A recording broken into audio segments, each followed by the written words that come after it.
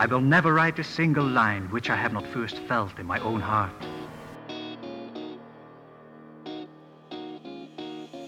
He'll teach you everything. Truer words were never spoken. All right. Language and writing were made available. I'm writing this down. This is good stuff. I'm John, and this is John Helps You Write Better. So, hey, let's write better. Sure, why not? Today, I've got a question for you that didn't make this week's chat. And somebody asked me before, how do I know what questions will end up there and what questions won't?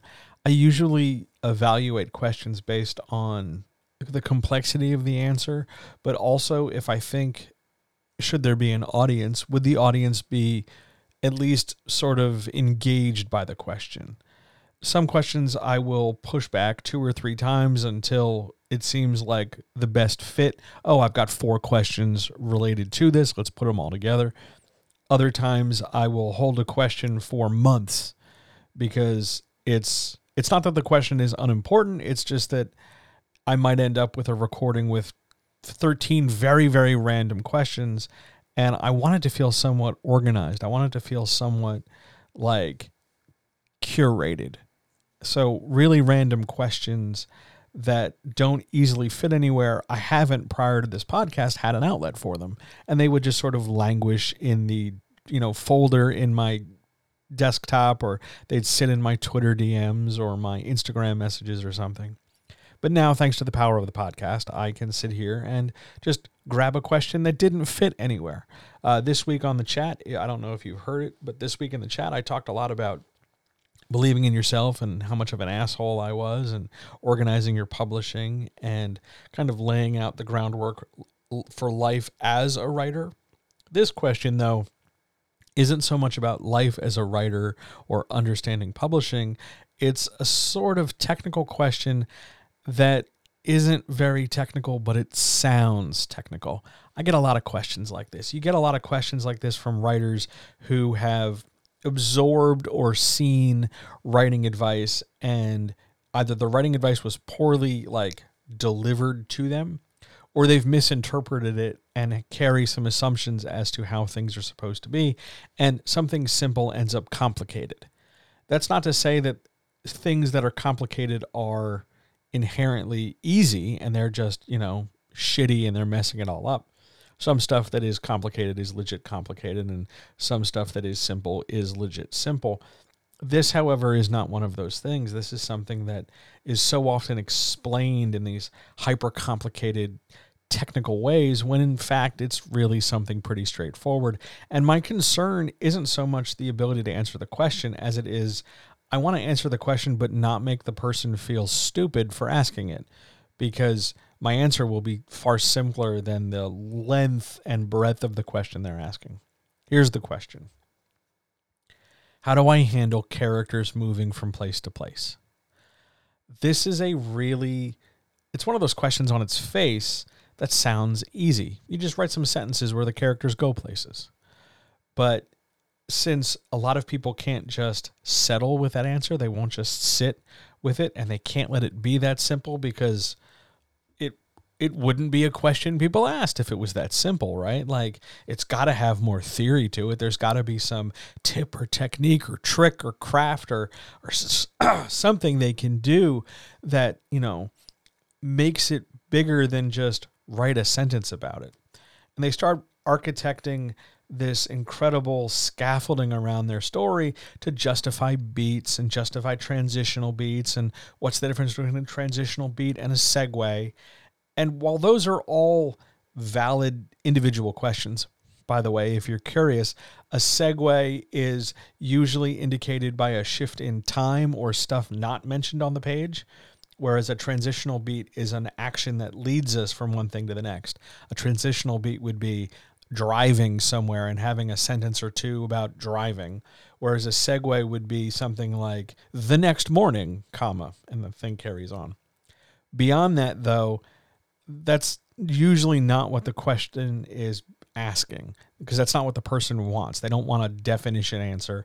They want to know how they can write smoother so that the story feels a little less hopscotch, so that it doesn't seem like I'm going here for 2 paragraphs, then I'm going over there for 3 paragraphs, then I'm going over here for 4 more paragraphs.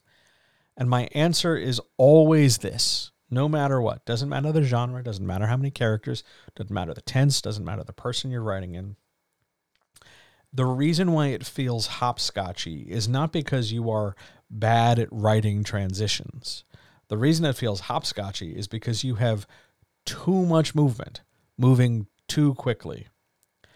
And from a zoomed out view, it's a misunderstanding of story structure. And from a zoomed in view, it's an anxiety. It's an anxiety that we have to cover a lot of ground and there's a lot going on and I'm going to need that time and space, so I better just speed up and keep moving.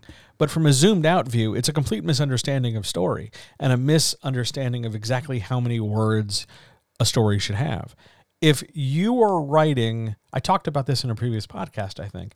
If you're somebody looking at your writing and you say to yourself, oh my God, I've written 5,000 words, and I only have 95,000 more words available in this whole manuscript, but I'm barely out of like the farmhouse in the first chapter. Is that a problem? Not necessarily, because if the complexity of your story and the amount of stuff that you feel you need to cover, the most critical stuff, it shouldn't take that long. If you cover literally every inch of everything, then yes, you will run afoul of an overblown word count, but you've forgotten that you don't have to cover everything. Not every movement needs to be described to the same detail. Not every movement even needs to be accounted for. Sometimes we can just fast forward or shorthand things or hand wave things so that you don't have to worry about some of these transitions. And ultimately, instead of trying to lock in and express every single move every single character makes in order, as though you are trying to give the reader a checklist and make sure that the reader understands every step in the itinerary, the reader's looking for a story. They're not looking for hyper completion or hyper articulation of an idea. They don't really care. They're not tracking steps. This isn't a Fitbit sort of a thing. They're not tracking the specific movements for no reason. They're looking for a story. And if that means we have to hand wave a few steps, and, you know, if we have an example where a character has to go from point A to point B, but they make a stop for gas along the way, if it's just a stop for gas and it's not a problem, like we're not at a gas station where there's going to be an action beat or we have to figure out somehow to like pay for gas when we have no money, and we're just going from A to B, or they're going from A to B and they stop to use a restroom or something. You don't have to detail that stuff. You don't have to. It may have happened. It may not have happened. It is ultimately unimportant, because at the end of the day, the reader isn't trying to verify the fact that this made-up person feels very human. And yeah, sometimes when people go for long trips, they have to go pee somewhere. Like, they're not looking for that replication of human existence in a meticulous way, so much as they are looking for a relationship with a made-up person who is expressing some dimension of something that they themselves can connect with. They're not here for your character to take a leak. They're not here for your character to stop over at, you know, the bodega and grab a pack of gum. Doesn't matter. Not a thing they're looking for. Not a thing that matters. What matters is that they get from point A to point B. And if you're really, really worried about how you're sort of parceling out your word count and you keep getting bogged down in all these little unnecessary details, you've got to make stronger decisions about what gets covered and what doesn't. You don't need to show everything. You can hand wave it, skip over it. If it needs to be expanded on because the exact details of something from point A to point B help make B make more sense, like we have to go from A to B to stop the evil scientist, and along the way we go rescue a good guy scientist, then yeah, say that. But if going from A to B to stop the evil scientist, we decide we're going to like go through the McDonald's drive-through because we're hungry, You don't have to detail that. If we were watching this on TV, if we were having a more cinematic visual experience, then yeah, it might be we might play that beat for absurdity or levity to show like we have to urgently go, and then the car is crawling along in the drive-through line. But you don't have to put that in your book. That doesn't have to be in your text. Chances are, let's bring this thing home.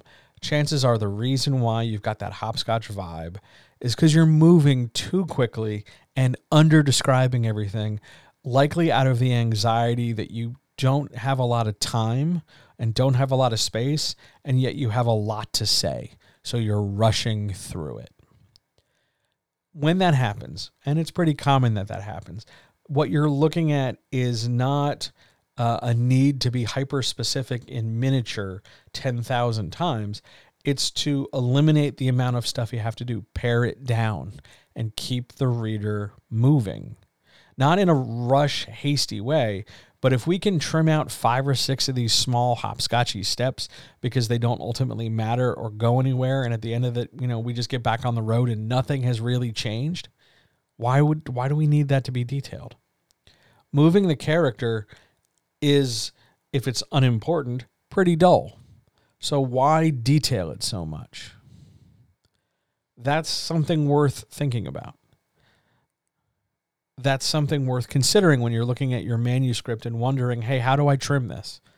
Go look for situations, places, and positions where it's sort of a little cul-de-sac narratively. I come into a thing, I do something, I exit, and while stuff happened, nothing has really changed.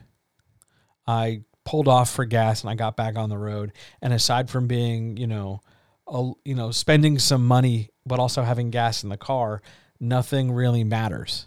It doesn't matter that I, spent $30 on gas. It doesn't matter if my gas tank is now full, because it's more important that my character be on the road. Then if you really, really feel the need to tell me or tell the reader that I stopped and got gas, then just make that part of the sentence and keep moving. Slow down, focus on what's important, skip the other stuff. Give that some thought, and I'll talk to you tomorrow.